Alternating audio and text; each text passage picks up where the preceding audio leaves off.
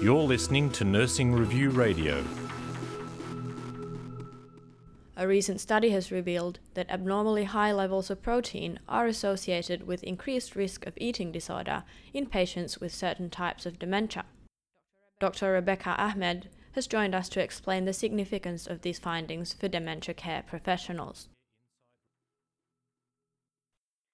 Frontotemporal dementia is the second most common cause of dementia, second only to Alzheimer's disease. Traditionally, patients who suffer from frontotemporal dementia tend to be younger than those who suffer from Alzheimer's disease. We know that one of the most common features that we see in frontotemporal dementia is eating changes, and this varies along the different types of frontotemporal dementia that a person may have. So frontotemporal dementia is an umbrella term, and of that there are two different main types. The first is called behavioural variant frontotemporal dementia, and that's where patients develop quite prominent behavioural changes. So they may be inappropriate, lose empathy. The other type of frontotemporal dementia involves language dysfunction, and that's called primary progressive aphasia. And of that type, there are two subtypes. The first is called semantic dementia, where patients lose the meaning of words. And the second type is called progressive non-fluent aphasia, where patients' speech becomes more disfluent and they have grammatical problems.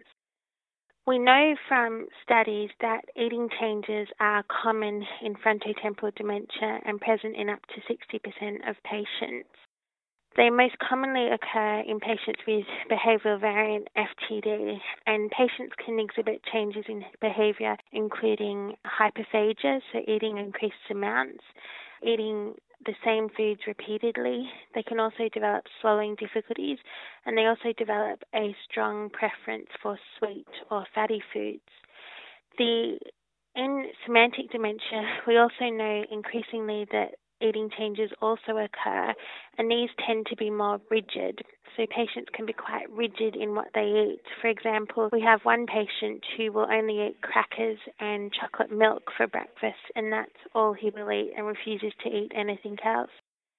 We also know that patients with FTD can have changes in their metabolism, which we think probably result from these eating changes. We know that patients have increase in their insulin levels and are insulin resistant, and the effect that this has on how the disease progresses is not known. We have recently looked at what might be underlying these eating changes in the brain, and one of the areas that we've found that may be involved is the hypothalamus, and this is a small structure in the brain, but it has a lot of function. So the hypothalamus controls appetite and eating, but it also controls autonomic function, which includes temperature regulation and sleeping patterns. And what we've recently found, particularly in behavioural variant frontotemporal dementia, is that patients have shrinkage of their hypothalamus. And we think that this may be responsible in part for the eating changes that we see.